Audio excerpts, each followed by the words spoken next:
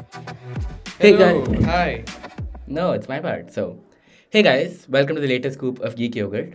And No, today, with me is Sanjay, no. who actually bullied me into talking about space technology. First of all, I didn't bully you into You anything. literally bullied me into talking about space technology. Since Understand? since you Oi, bullied me into talking about it, what do you have to say for it?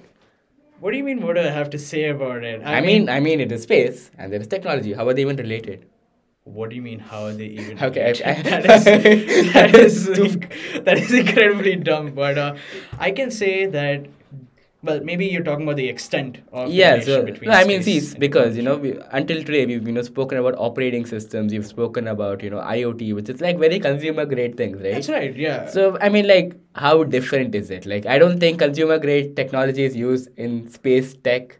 It's probably like multiple terminals and shit, like from what I've seen in movies. But From what you've seen in movies, but to be fair, it's less about the data that you're collecting from space, more about how you're going to collect that data from space, right? Getting data back is as simple as just transferring data that you get from a satellite camera or something like that, and then just putting it through a dish and transmitting it to Earth, and that's where you collect so and get the basically, image, right? basically, what Google is doing with our lives. That's Yeah, pretty much. Really, honestly, that's pretty much all it is. Data collection is not the big issue. I mean, rather, data transmission is not the big issue, right? I think the reason why, for me personally, why I chose to go or rather make this episode about space tech, right, is because it combines three of my favorite things to do, and that is research, technology, and bullying me. no, that is actually I meant my statement. I mean the four things I do. Space, technology, research, and bullying you. I love those four things. Those Yeah, like my tenet, yeah. right? And I think especially from the recent events in astronomy and cosmology, the James Webb Space Telescope. I really wanted to talk about that because it's absolutely awe-inspiring. So, Bala, I want to ask you a question. Okay. What are you looking at right now in the present moment? Like physically, what are you looking at? A boat. Come on. There's really a boat there. It's a painting. Okay. You're seeing the painting of a boat, right? Yeah. And but are you actually seeing the physical thing over there?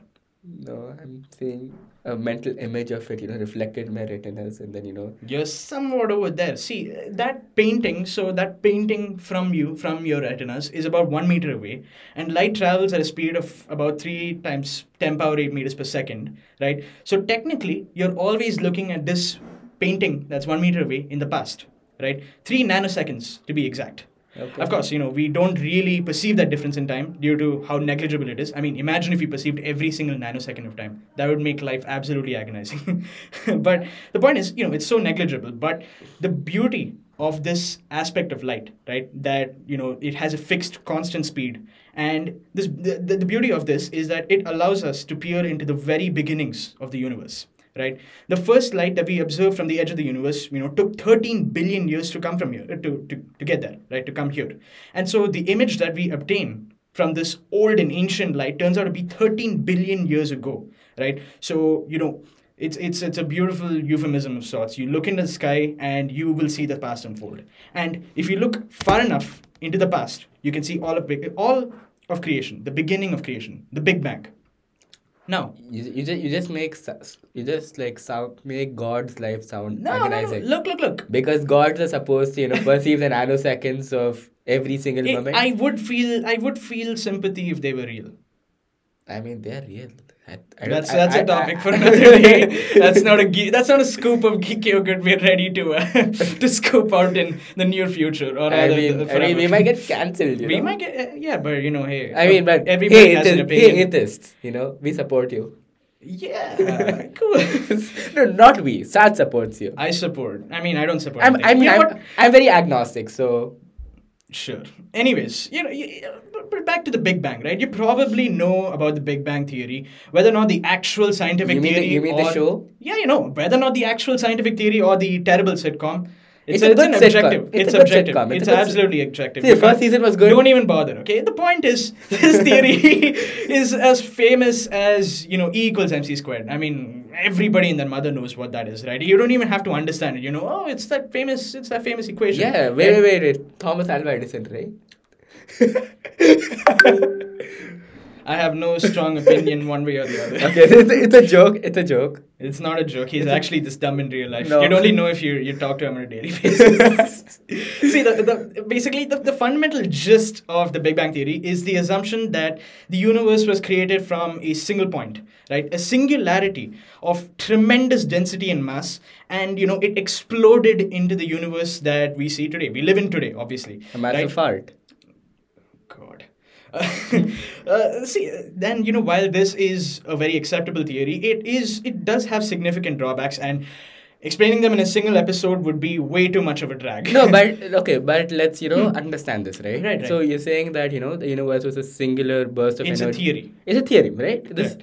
And this theory was theorized using multiple factors, like let's say the materials around us, the origin of materials, which is identified through trial and Trial and error equations, Yeah. theories, so on, So such and such. Yeah. so wait, so how what do you think was used to identify these? Like let's say a rock, right? A rock was saying it was carbon dated to a certain point of period, and then that was used in reference with other data from other places saying that all of these existed together at a point of time, and these changed to a different Composition. right? Right. So that's how they realized that. And then they saw explosions do this to materials. So maybe it was a massive explosion that created XYZ things, right? Right. So what tech do you think was used in all of this? So I think, Well, if you're talking specifically about discovering the Big Bang, right? The only real tech that was used here is our observations of the sky, of the cosmos, of heavenly bodies, how they move, how they interact, and kind of. so Excel files. No, not Excel. Come on, man. No, but this was discovered in early 1900s. I mean, exactly. Right? Excel was like godly tech back in the I would say the most amazing part of our discovery, or rather our theory of the Big Bang, is the lack of tech that we use and not the tech that we use. I mean, right? that's an interesting take, right? It is. I think no, because Einstein came up with, and Einstein and obviously the scientific community, came up with this theory using equations that, just equations and math and physics, and seeing how they relate to things that we see around us, like the Earth and the sun's gravitational orbits and all sorts of things. It, was purely theorized, and it still is a theory, but, again, it's all about finding the theory that fits the most, right? And on that point, the Big Bang Theory actually has a bunch of drawbacks, right? Again, explaining them you'd be dwelling way too much into cosmology, and that's not the topic of this. But the point is, in the 80s, right, a new theory, rather an addition to the Big Bang Theory, was the cosmic inflation theory, right? Okay. So basically, let's say that you have, picture this, okay, in my hand. Let's say you have a tennis ball, Okay. right? Now, from your perspective, tell me the shape of this tennis ball. It's a sphere. It's a sphere, right? Now, if you take this tennis ball and expand it out massively to the size of the Earth, right, you will see every single tiny strand that makes up massive mountains of terrain and valleys and all sorts of things, right? The point is, from a very small perspective, it just looks like a sphere, right? It looks like a definite shape, but you explode these things out and they become massive, very, very distinct geographic features of a tennis ball to an Earth size. And look pixelated. It looks pixelated, but that's actually one of the biggest things about cosmic inflation theory, right? So if you burst out a tennis ball to all the tiny details, it basically, the most beautiful inference from this idea is that while in this tiny stage, in the stage of not a point of singularity but a plane of singularity, right, a plane of infinite mass, of infinite density and infinite space that's clumped in, it doesn't make sense like when you're talking about it intuitively, but mathematically, right, you're dealing with infinities. The point is, right, this plane of density at that time, before it exploded out, was basically a bunch of quarks and subatomic particles that were zipping around and bopping around. Wait. A lot of unknown terms. Look, all you got to know about quarks is that they are atoms. What's smaller than that? Protons and neutrons and electrons. What's smaller than that are quarks and leptons. Okay. Right. So basically, stuff we don't need to care about. Right now, It is important because Okay. these basically what this theory implies, right, is that in this early universe, the quantum, fluctuations, rather basically particles this small, Okay, quantum fluctuation, let's simplify it. Very, basically very, very small fluctuations. Quantum, rather extremely tiny, what we can't see today. It in a world that's small. incredibly small and incredibly small change. Like the Exactly. size is also small, amount of change is also small, but the amount of variables that it brings to the picture is massive. Exactly. So at least from that perspective, right, tiny, tiny fluctuations when bursted out into a massive space, i.e., cosmic inflation, right, create areas of high density and low density. And those areas of high density are places where mass clumps up together and forms stars. Got it. And that is how the universe came to existence. And from stars, obviously, you got planets, and you have from planets you have life, and you have Earth, and you have the solar system and galaxies and all sorts of things, right? The point is, the most beautiful thing from this theory, or what this theory implies, right, is that our universe, our existence, our solar system, everything came from tiny quantum fluctuations that we have no way of seeing with our own eyes, Got it. right? And that's one of the most beautiful things about it. And another significant consequence of this theory is something known as the cosmic microwave background, right? So basically, abbreviated as CMB, it's, think of it as the remnant light from the cause due to the Big Bang explosion, right? It's No, wait. Pause. right. What do you mean remnant light? All right. So basically, what they theorize is that the explosion of the universe, the inflation of the universe, right, occurred at a speed much faster than the speed of light, because it was technically not a part of the universe. The expansion was an external force acting on this infinite plane, right? It's a little hard to wrap your head around, but the point is, it happened so quickly that, explosion, the light that escaped, right, after a certain period of time. So after a certain period of time in the Big Bang's history, right, light photons managed to escape from these massive clumps of mass that was at that time, right? And this light turns out to be remnant light, or rather light that has escaped 300,000 years after the Big Bang, Okay. right?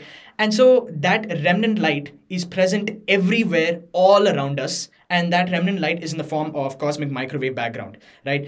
And basically, the reason why it's called, and one more thing that's really cool about this is that if you have a CRT, a cathode ray tube Yeah, yeah. TV, So, I old was as fixing that. you're fixing that. Sorry.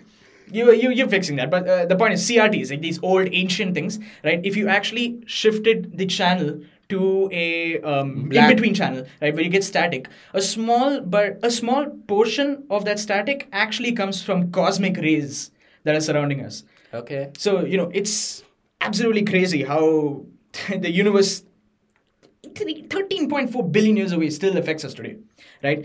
And when we Imagine the pollution that we create, how long it's going to affect.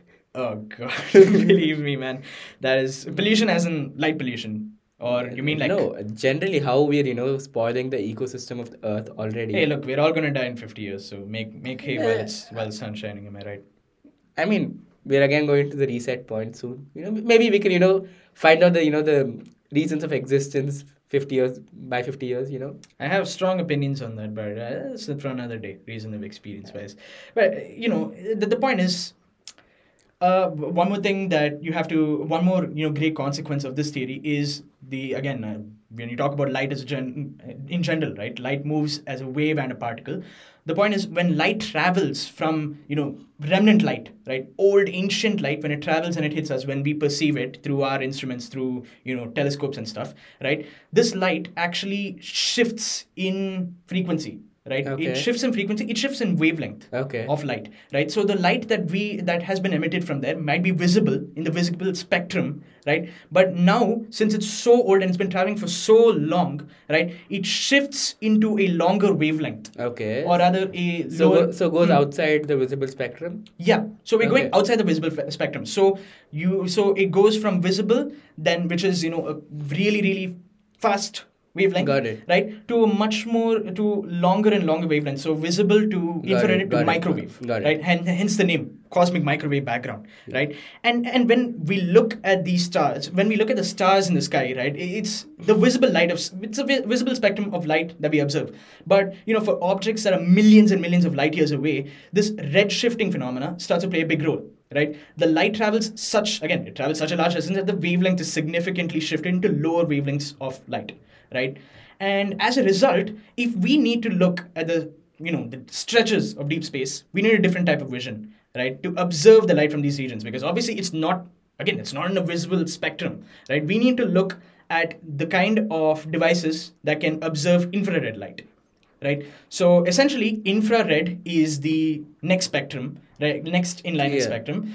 It's a longer wavelength of light, and it is, and it's the kind of light that we observe to be billions of years old. After, obviously, after it turns from visible to infrared, that is an indicator that it's ancient light, right?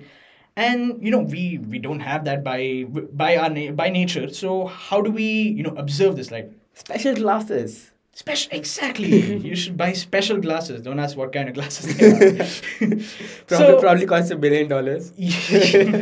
Yeah, dude. IR cameras are freaking expensive and they're crazy. Okay, I'm gonna get into that a little later. But point is, we need Got those it. kind of things, right?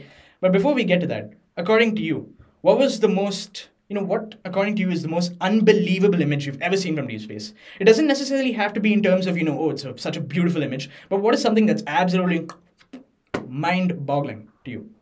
You want a funny answer or you want a normal answer? Whatever's the most controversial answer, because I'm more interested in that. Please go ahead. I'm very, very excited to hear this. Maybe someone's house through satellite view. I'm saying from deep space. The recent pictures that came out from James Webb Telescope. Ah, right. The cosmic valleys. Yeah. Yeah, that is an absolutely beautiful picture, right? And to me, so for me, I would say that the craziest thing that I've seen from deep space has to be an image of the M87 supermassive black hole. That was Okay. so in 2017. The first ever picture of the black hole that was taken, right? And it's absolutely, the most mind-boggling part about that is that how we managed to capture an object that emits no light 55 million light years away in the middle of a galaxy is one thing, right? How we managed to do that is one thing, and how the scientist Carl Schwarzschild predicted its existence 100 years before, without having, again, with the lack of technology, with just theories and with just equations and just math and Bro. physics.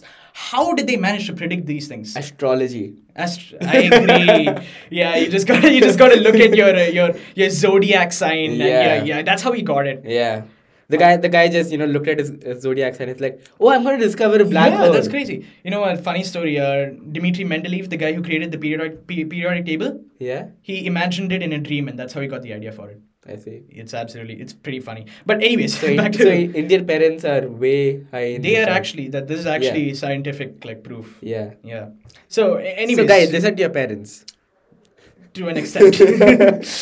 So anyways, predicting its existence and the very fact that we even got that picture 55 again, it's 55 million light years away, right? You No, I mean, so a question, right? Let's say a black hole, right? Hmm. So even though it's a black hole, there are objects around it, right?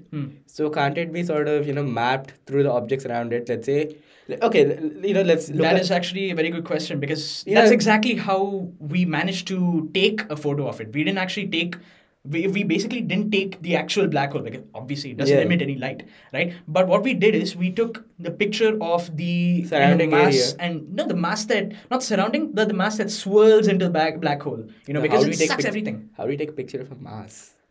No, not mass. I mean, basically the mass that's swirling around it is Yeah. so fast and so violently moving that it It just- heats up, it burns up, and that light is again It's just a high exposure shot. it's just a God. It's a. I mean, Yeah, I pretty mean- much. It's not a high exposure. I mean, instead of taking the traffic in Bangalore, it's not a high. I mean, in that respect, every single picture we have from space is it's a high high exposure shot. high exposure shot, but the way it was taken, the amount of data, that's commendable. But something more recent that there's not been a lot of news about, and that I think is a close contender for a very simple reason, is a galaxy named Glass Z13. Glass Z13. Okay, Glass sounds is an like acronym for something I honestly don't remember. Is sounds like super. sounds like an anime It character. sounds like an anime character, yeah. But You know. at face value, it's you. If I'll give you a description of what the picture looks like. Think of, it's literally just a red like blob of paint. Think of that. Okay. Okay, over a black canvas. That's all it is. It's incredibly unclear, How much? right? How much is it worth? I don't know. Fantasy. Shut up. The point is that's, you know what, dude. There are a lot of things I like initially disagree with, but then you're absolutely right, because you can actually just like slap some paint on a canvas and sell it as fine art. No. It's not about the implementation. It's about how you understand it. So basically, there's this picture of this amazing boat here, which just looks like a kid's. Yeah, it's basically my brother. Look, My at brother's least it scribble. has a shape, right? At least it has So some definite no, characteristic. it's about how you explain it. Even a single point in a black canvas, right, can be pictured as, let's say, your sort of your initial thought. Is Your it initial worth $5 million though? I mean, it. I am not going to argue with this. Listen, point is, red blob, extremely unremarkable face Okay. value, right? Except, what makes this image so special, at least to me, is that it's formed from light that is 13.4 billion years old, right? It is quite literally potentially the oldest galaxy we've ever, No, I mean, even the discovered. stars that we look at, right? It's not exactly the star with the light. Probably was released like 5 days ago. Exactly. Yeah. Hell, So even the sun is light that we're seeing 8 minutes ago. So we're never seeing the sun in its current state right now. If the Exactly. sun exploded right now, we wouldn't know until 8 minutes later. Exactly. Or until we die instantly because of the explosion. I mean, that's better, but That I mean, is- that's for another day. So it makes sense, right? Saying that something that is like extremely, extremely far away took 13.4 billion years to reach us. It did, but again, it's not the fact that it just reached us, right? It's the fact that we were able to collect it again in so much cosmic, blurrying, because there's so many billions of other stars, uncountably infinite amount of stars that's preceding this one galaxy or this one thing. Got it, How got we it. managed to get that from that distance is just, again, that's what I wanted to go into right now. You know what? What we need is a water break. Now let's enjoy Water sunshine, break. sipping water. That's weird. And if you want to enjoy this content, come check out our Instagram channel where a reel of Sanjay sipping water will be uploaded. It's just going to be a 30-second video of me sipping water. This is real, by the way. I just picked up the coffee mug. It's from That's why I was noticing, dude. Did you mix the water in your coffee? I was very confused. But yeah, it is. Water. It's the best. It's the drink of the champions, you could say.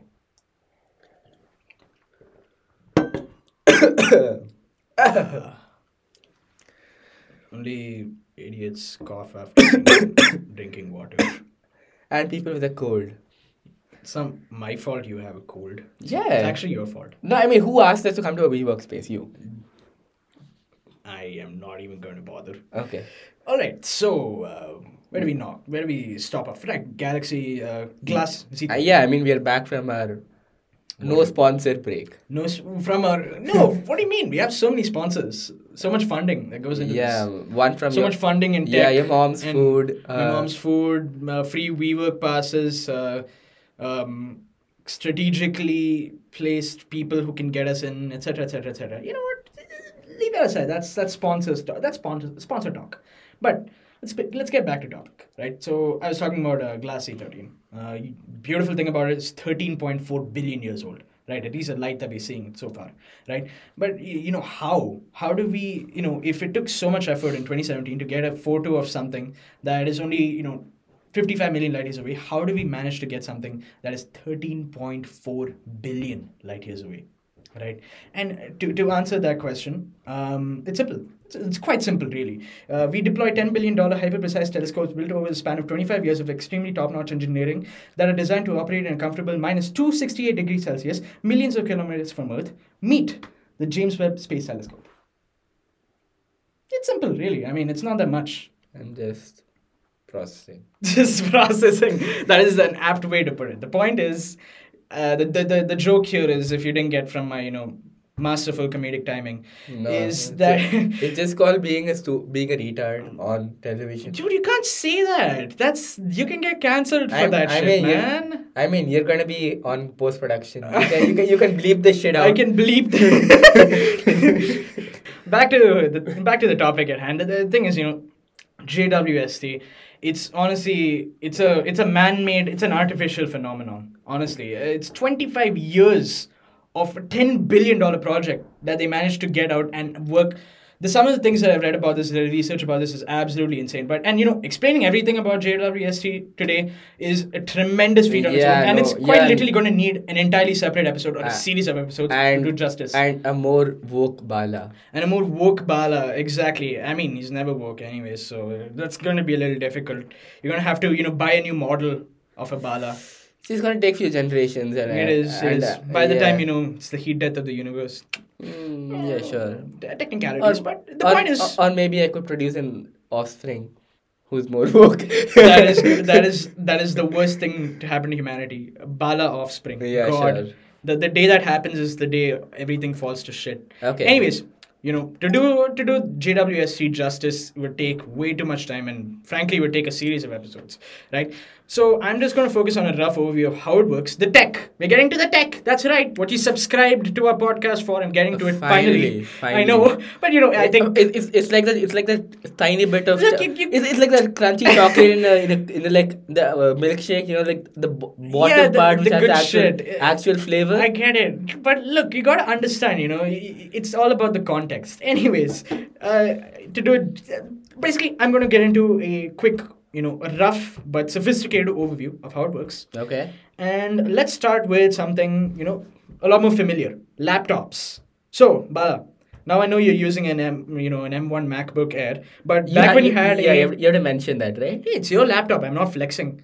If you for all you care, I'm flexing for you. So you should be thanking me, man. Be grateful. Flexing is never good. You're just basically jinxing me. I swear, if it just crashes next week, you're at fault. Oh yeah, I'm at fault. Yeah. I'm at fault for your sloppiness. Yeah, you're buying me an M1 Pro because it's an M1 Pro. Yeah, but it's an Air. Yeah, doesn't matter. You're just giving me an upgrade.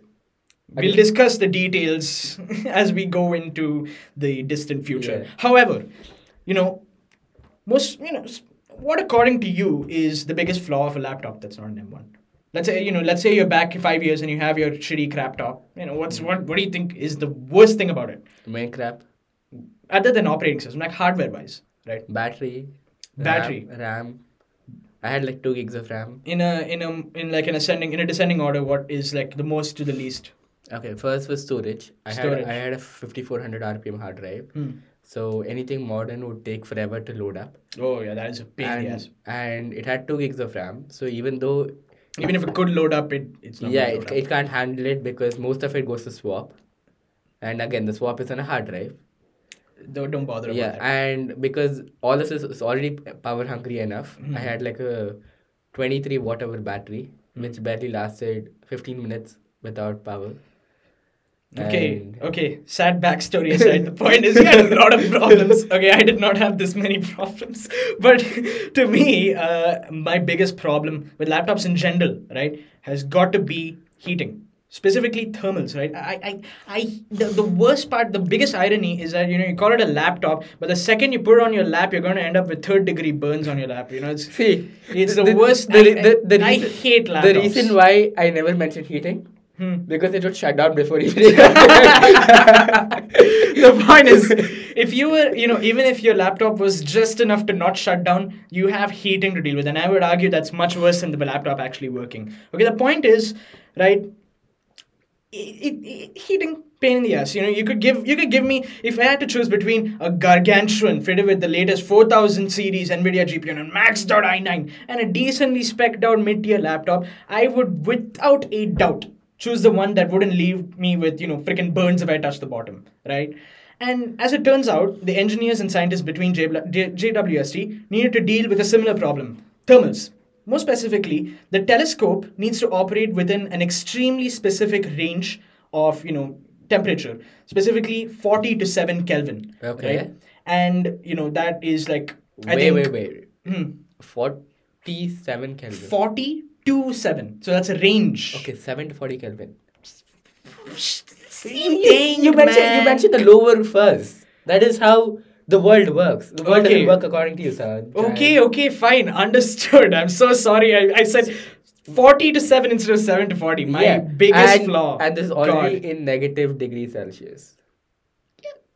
No, people don't use Kelvin. People use Celsius. Normal people Look, use point Celsius. is it's around a range of minus 220 Celsius to 267 Celsius. Okay. Good.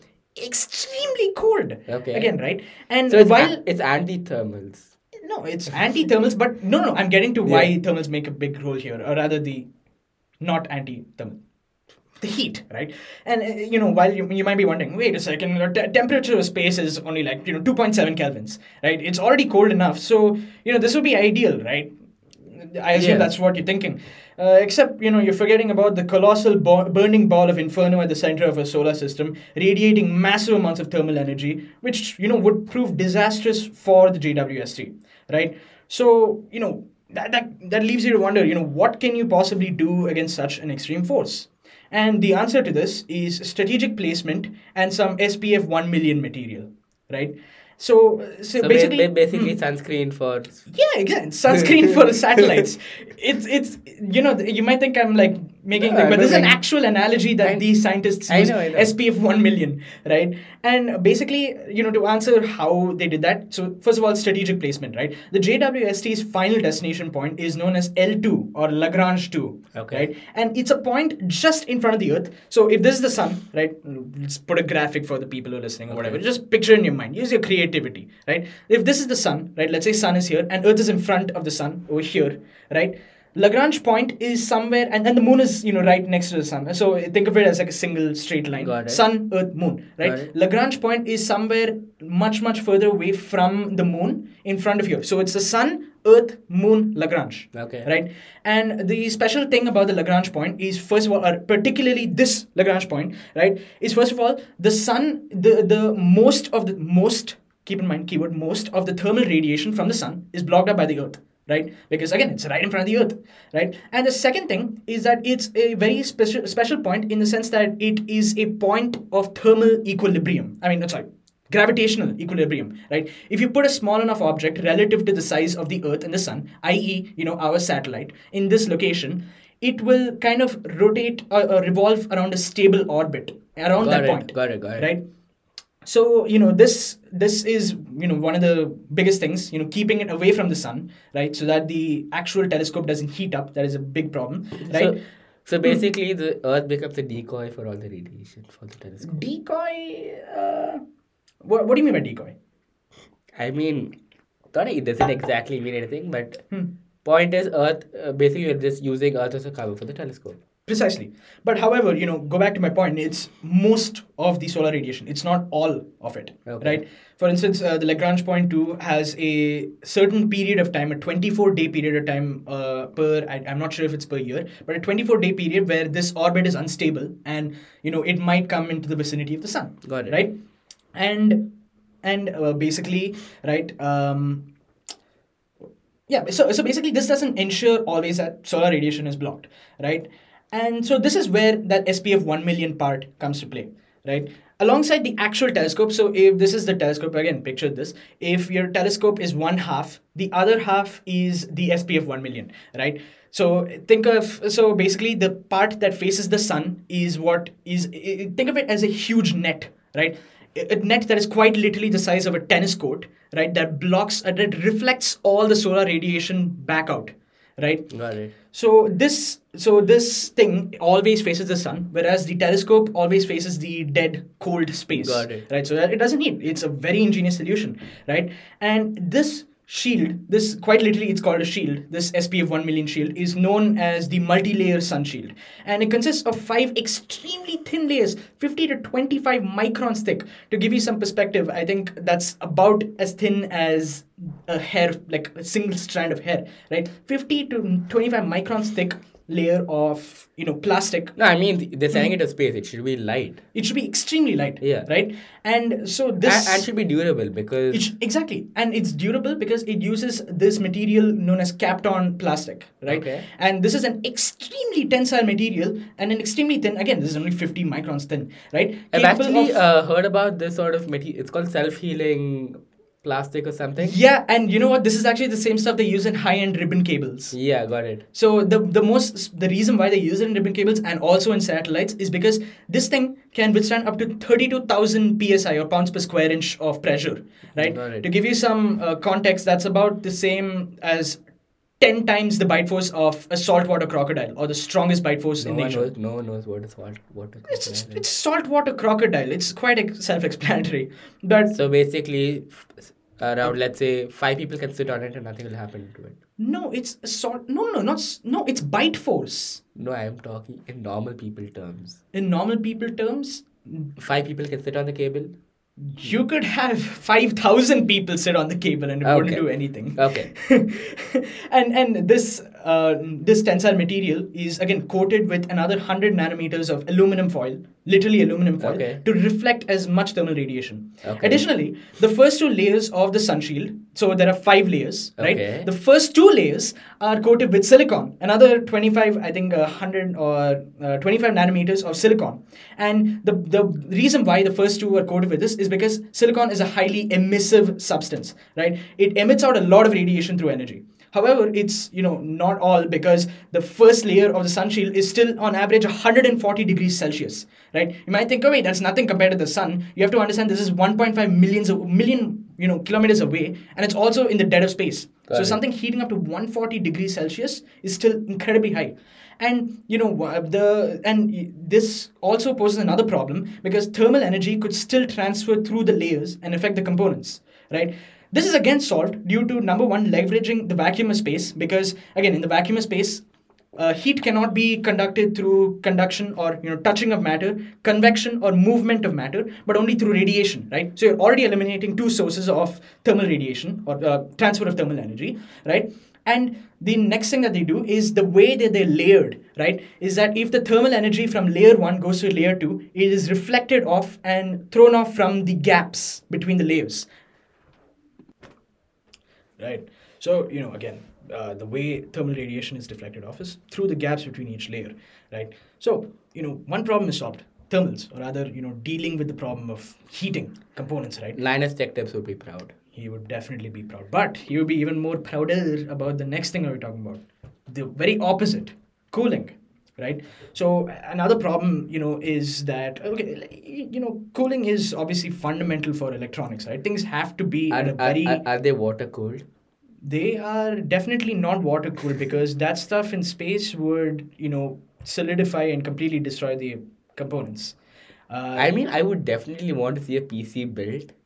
That goes to with- space. No. With- With like SPF 1 million, could that being the heat paste over it. That would be true if were a PC working in a vacuum, because again, it's not just thermal radiation. You're dealing with convection, conduction. No, I mean That's a big problem. I mean, just put it over i9.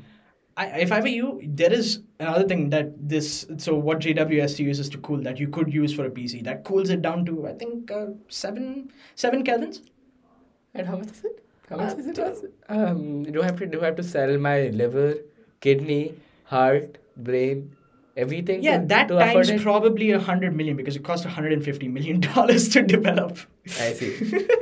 But the point is, cooling is extremely important. Just as much as preventing heat, you need to cool it down to right temperatures, because the way it works, right, is that a majority of the instruments, so within the actual satellite, right, they can work around 40 kelvins, right, and that's Okay. the average temperature you get, by the virtue of the design. Got it. Right, but specifically, there is one element, or rather one machine device known as the MIRI, or the mid-infrared instrument, that detects mid-infrared wavelengths, right? And this instrument can only work under 7 kelvins.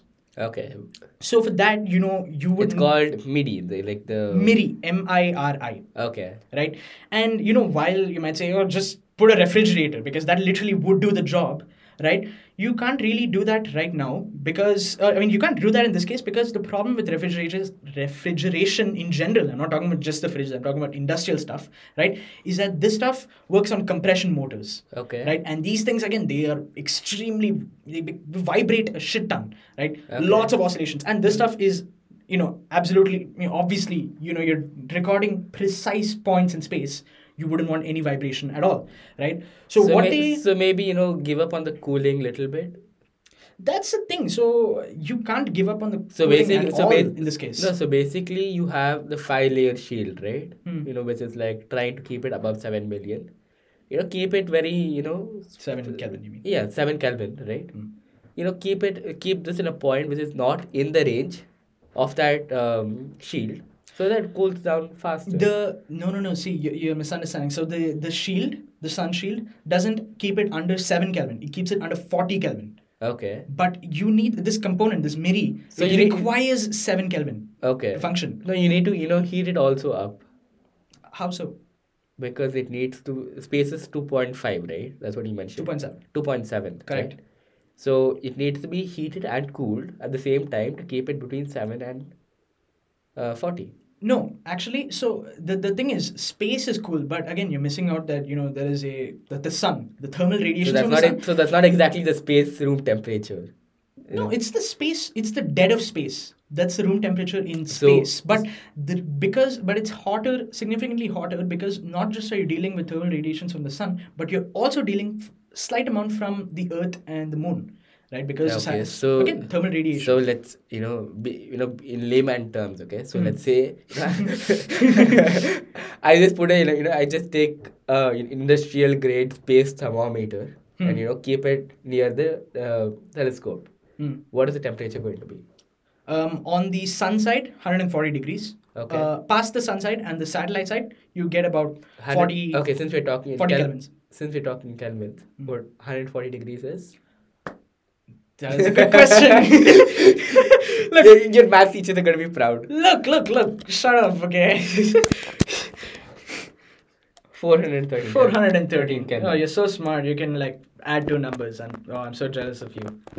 Point is, it requires a certain temperature, and this specific instrument requires to be cooled to 7 degrees and 7 degrees Kelvin, right? And you can't do this with traditional methods because they vibrate way too much. So what are we doing? So again, the best way to solve this is $150 million later, JWST engineers come up with a solution that provides minimal vibration at all, and while providing that sweet 7K cooling. Cool. And they use it through a very simple physical phenomenon known as thermoacoustics, right? And essentially, I'm going to draw this out for you. So I'm going to make this really quick, okay? I promise. This is going to be really quick, okay? Think of it this way. You have a big chamber, right? And in this chamber, the basic principle of thermoacoustics states that, acoustics or sound waves are again waves, and these waves exert a certain amount of pressure around the atmosphere that they're in, right? And this pressure that generates heat, right? Basically... Yeah, okay, I get it. So essentially, sound vibrations that are used to generate heat. So basically, electromagnetic induction. So I've come across these very interesting contraptions, right? So basically, you place them in a noisy room or a meeting room, right? Where people are shouting and shit. So apparently, it can charge a device, like it can power a device. Right. So actually, a science fair or something I went to, people had this. So they played the loudest possible country music ever into a speaker, which had like a electromagnetic induction collector or whatever. And that got converted into like some sort of energy that was used to charge a phone, because that is the most plausible, understandable prototype that they create. Right. But something similar to that. To an extent, yeah. See, you're kind of generating, in this case, you're not necessarily generating from a source. So basically, you're using a source to generate. Exactly. You're not generating from basically virtue or something. Yeah, you're generating that something which gets converted to something else. Right. So thermoacoustics basically says you put sound and it compresses gas. Right. And essentially in this tank, it's filled with supercooled helium. Right. This movement, right, essentially creates a region of high temperature in one side and low temperature gas, helium gas in Got one it. side, right? And this So kind of replicates basically how tides work. basically how tiles work, and basically how compression motors work, Got it. right? Except you're not generating any vibration because the vibration that's generated from the sound waves is cancelled out by another motor. You got it. Right? And basically the cold part is taken out and it goes into cooling this mechanism, the MIRI, and the hot air is, or rather the hot gas is taken out, and directly it's just conducted to the sun shield. Got it. So we're done with thermals. Yes, we are done with thermals finally. So we've just produced a Linus Tech Tips video, but on steroids. On super steroids. So I'm saying, you're going back to, oh, can I put this on my PC? And I said, with just $150 million and the greatest scientific and engineering minds on earth, right? You can definitely get this done. Definitely me. Definitely you. Yeah. Definitely me. Definitely. Yeah. Anyways, we've dealt with the thermals, right? The hardest part of the thing is... I'm going to ask you a very important question. No. A very, very important question. I decline to answer. How much is left? That is a good question. That's a very good question. Because this is a very important question because, when Sanjay walked into the room, he came with like a 7-page PDF. Look, you filled with like... text with like... In my 12 defense, pixels. In my defense, it's a 5-page PDF. That's like a 7-page PDF. It's 5. You can clearly see 5 there. You are blind. I mean, look at the size of the text. You're missing the point. It's 5 pages. It's not 7. It's clearly an empirical. It's a 7-page problem PDF in your statement. If it's a 7-page PDF, if you increase the size to 16. No, I'm going through my designer phase. It's a very relative, scale of what people consider to be acceptable font sizes for reading. So, it's 16. It's 16. What is your point? Point is normal text is 16, and that is like 8 or 12. It's 14. That's on your iPad. You are so dumb. You know what? Let's move on to the next thing. And the next biggest problem, rather, that they had to solve, calibration and weight, right? Now, again, this thing... So, again, this thing is... The entire thing itself is about 60 to 100 kilograms or 6.2 tons. Okay, the entire satellite. And, you might say, oh, this is crazy amount for, satellite. You have to understand that this thing is the... Wait for the Indians out there. The what? kgs, please. What? kgs. Kgs, what? I don't get it. I said 6,200 kgs. No, you said 6.2 tons. I said, you know what? Let's see the recording because I 100% said. What the hell is Kyrgyzstani Soms? I don't understand what you're doing. Point is 6,200 kgs. Are you happy? Okay. Okay. So 6,200 kgs, 6.2 tons, whatever, right? And you might think this is huge. This was pretty big for a general, telescope thing. But what is pretty remarkable about this is that unlike a previous telescope before it, unlike its predecessor Hubble, right, which has, I believe, a 1.5 meter long collection plane, right, basically the plane at which light is collected. Okay. This thing has a collection plane of 6.5 meters, okay, right, which is enough to, long. Again, crazy big, right? It's massive. And the point is, the way that they got this to work is, first of all, let's talk about the actual collection. Okay, let's talk about how they actually collected, rather the physical properties of this, right? So again, you might be one of the biggest, most distinct features about the telescope itself is its hexagonal mirrors. Right, it's consisting of 18 hexagonal mirrors that are placed in 2 different layers, right? And the reason why it was like this is because, first of all, to fit it inside that rocket, so they had to first of all pick the biggest rocket, right? To fit it in there, they had to bend this thing into 3 sides, right? So basically, it's sort of foldable. Yeah, so origami. Exactly, it's an origami telescope, right? And it's an absolutely crazy feat because this thing has to work perfectly in the dead of space, right? And it has to do that 1.5 million miles away. I mean, I worked on it. It should work. Yeah, actually, you did. I'm surprised it works. I mean, no wonder it took 25 years to develop. You were on it. Yeah. Yeah. the point is, the way they actually built it is one thing. They chose the hexagonal shape because it has it's very symmetric. It can, fold, and it can join together with very seamlessly. Got it. Right? And the second reason why they chose, or rather, the second thing about this is that it can curve to change the curvature of Got the it, got overall it, structure. got it. You need 18 hexagonal So basically, things. it can work at different angles. Exactly. It Yeah, can work got at it. different angles, and it can adjust itself. Got it. Right? And the composition of this, because again, there's 18 different frames. You're talking about 5 times, approximately 4 times the size of its predecessor. Got it. Right? You have to do it with a super, super light material. You can't use glass. Right? Got it. So the way they built it was using thin strips of beryllium glass, technically not glass, but like a beryllium plate, a hexagonal beryllium plate. And the biggest reason why they use this is because, again, beryllium, it's not as strong as steel, but it is rigid. It is much more resistant to malforming, right? It's called being malleable. I know Not malleable. Not malleable. It's different. It's a kind of different property. The point is, right, it is less likely to change its shape. It's rigid. Okay. Right? And over that, what they've done is, over that single beryllium plate, they've put a thin, tiny layer of gold. Okay. Right? And the reason why they put big gold is because, it's not, gold is, first of all, it's not reactive at all. Second of all, the biggest reason why gold is because They it want it doesn't shiny. They want shiny, and it also costs $40,000. But the point is, the biggest reason why gold is there is because it is a very poor reflector of visible light, right? But it is a fantastic reflector of infrared light, and that's why it actually has a golden hue to it. Hey, what is that? What is that?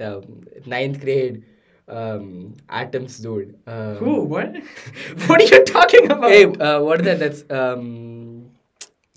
I don't remember the guy's name. We had like a experiment, right? Alpha. Rutherford, gold-foil experiment. Goldfoil experiment. What's the guy's name? Rutherford. Rutherford. Yeah, Yeah. gold-foil. Yeah. That's a different reason why he used that. But point is, right, gold was used because, again, it reflects infrared light. Got it. And yeah, and this works, again, I'll tell you why it works once we get to the next topic, optics. That's right, we successfully moved to our next topic within 10 minutes, right? And I'm gonna kill myself soon. look, you gotta understand, this is some crazy shit, all right? See, either I'm just gonna walk out of here. You can speak. You can speak alone and complete it, or you finish it up within 10 minutes. Guaranteed, 10 minutes. Start the timer. Wait, there's already a timer. Look, point is optics, right? That's the whole reason why we're here. I mean, how the hell does it generate images otherwise? Am I right? You gotta use light to get light. I don't know. Bro, it has Redmi K20 camera with 1000. Oh my god, 1000 megapixels, bro. Exactly. Holy shit, that's so true. They just fixed like a massive tripod and just put like a Redmi phone. Fun fact about that, despite being 1.5 million kilometers away, it still transmits, 40 megapixel images back to Earth. Yeah, that's which is pretty nuts since it's 1.5 million kilometers away. Bro, it's not 108 megapixels. Scam.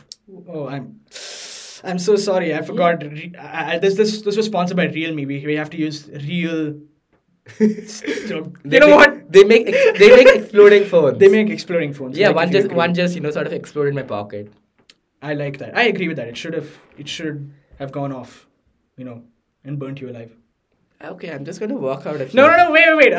Come on. This is really interesting. All right. Okay. See, the point is, back to redshifting. Right. This is again a light moving to higher wavelength. Blah blah blah. The point is, the light that JWST observes is infrared. That's been traveling for billions of years. Right. It is basically it's been traveling so far that it undergoes a significant amount of redshifting, and as a result, it's infrared light and microwave light, and that's why you have 4 different scientific instruments that record this stuff, right? And the reason why that infrared light is also, it's very convenient because it's really convenient for detecting extremely old celestial objects, because infrared light has a property where it is, it goes through gases and clumps of objects. I in the see. middle. That's why remotes have infrared. They go through gases. Yeah, that is congrats. Yeah. Congrats. Yeah. Woohoo. But again, why gases? Because again, you've seen the images of JWST, right? The Yeah. cosmic cliffs. You see that there are a lot of these gases, these gaseous looking things, but you still see stars through them, Yeah, right? yeah. The reason why you see those stars through them is because the infrared light can pass through Got it. this kind of Got it. this huge cloud, Got it. right? And essentially, focusing mainly on infrared light through again gold plates is also acts as a sort of filter because you're filtering out visible light, Got it. right? And yeah, pretty much it's one of the biggest reasons why it's coated with gold, and pretty much that's again so recording. So getting the stuff. First of all, one more Okay. thing you have to. Okay, wait. So what have we completed until now? So only part of the telescope that is still left is Right. the computing. Is it computing? The computing of specifically the optics. So we've covered how we keep it cool. We've covered how it captures images through the gold plate, which is extremely long. That's what she said. Uh, I don't. Okay. yeah, and we've covered why gold, and we covered the lighting. Now all is left is how they capture it off the gold plate. See, they capture. Oh, so basically they capture it off the gold plate, as in. So think of it as this way, okay? The telescope, major telescope, although it's meant to act as one single component, right, is actually again it's 18 hexagons. Yeah. And it's actually 18 mirrors that act at once. So you always get No, so- 18 images of if you're focusing. Let's say you're so I get focusing no, on. but how do they capture it off the gold plate? It's just a gold plate, right? What do they? So the first thing that they do, right, is again, if let's say you have a distant object over here, right, Okay. you want to capture, okay, you've recognized, oh, it's calculated, so it has to be here, right? So you point the telescope to that point, right, and the first thing that you do is capture light from there, right? As you capture light, obviously it's going to be distributed among 18 different hexagonal Okay. things, right? Plates, right? So what happens then is that the light from this point is, it's not focused at all because it's from 18 different plates. So what they do is they actually have behind every plate there are 6 different actuators. Think of them as super giga motors. Okay. Right? And these actuators are actually, they invented these actuators because these actuators are so precise that they can allow for shifting of to a minimum of 7 nanometers worth of shifting. Got it. Right? It's absolutely just to adjust that tiny amount.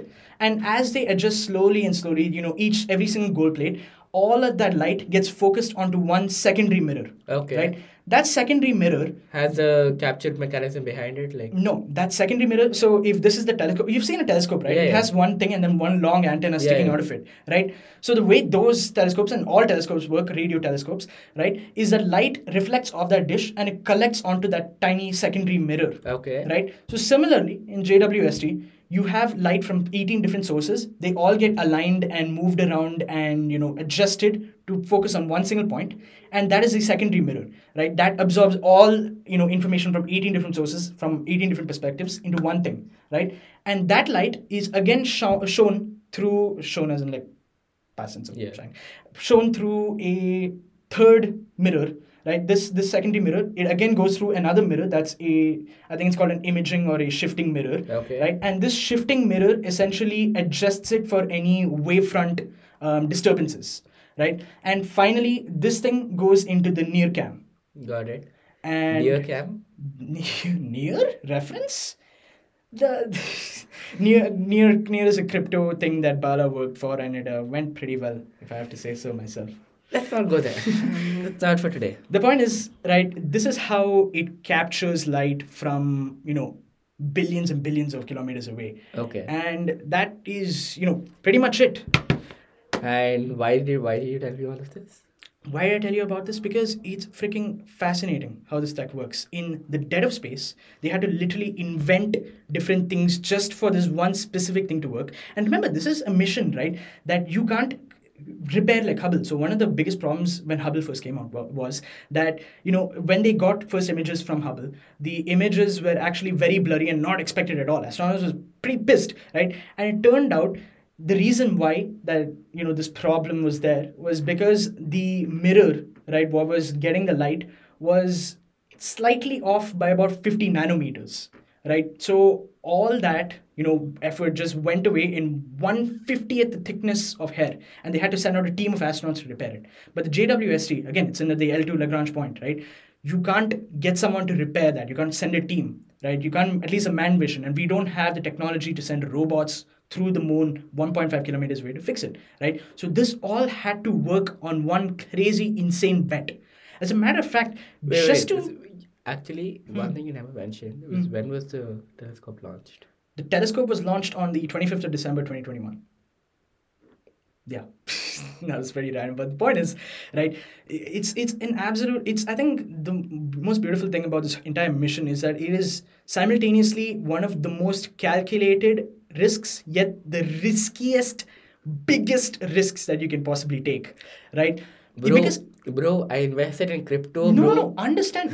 Investing in crypto is nothing compared to this. This is $10 billion, right? And they calculated this, and when the spacecraft blimps out, right? They calculated the risk of the sun shield not working to be 300 different points of error, right? 300 ways in which it could have failed, right? And they'd have nothing to do about it. They can't do shit about it. It's in space. It's done. Any tiny if a dust particle hit that shit, dead. Got it. So, it's a story about the biggest gambles that have ever been taken, and it's a story about, you know, learning about the universe. It was the biggest gamble I took. Not Wait, even. wait, guys! Oh, this is gonna be a hilarious joke. Come on, spill the beans. I listened to you. And that is a wrap on the newest episode. Bala, any concluding words? Nothing much. Hope you enjoyed, guys. See you next time. Bye bye.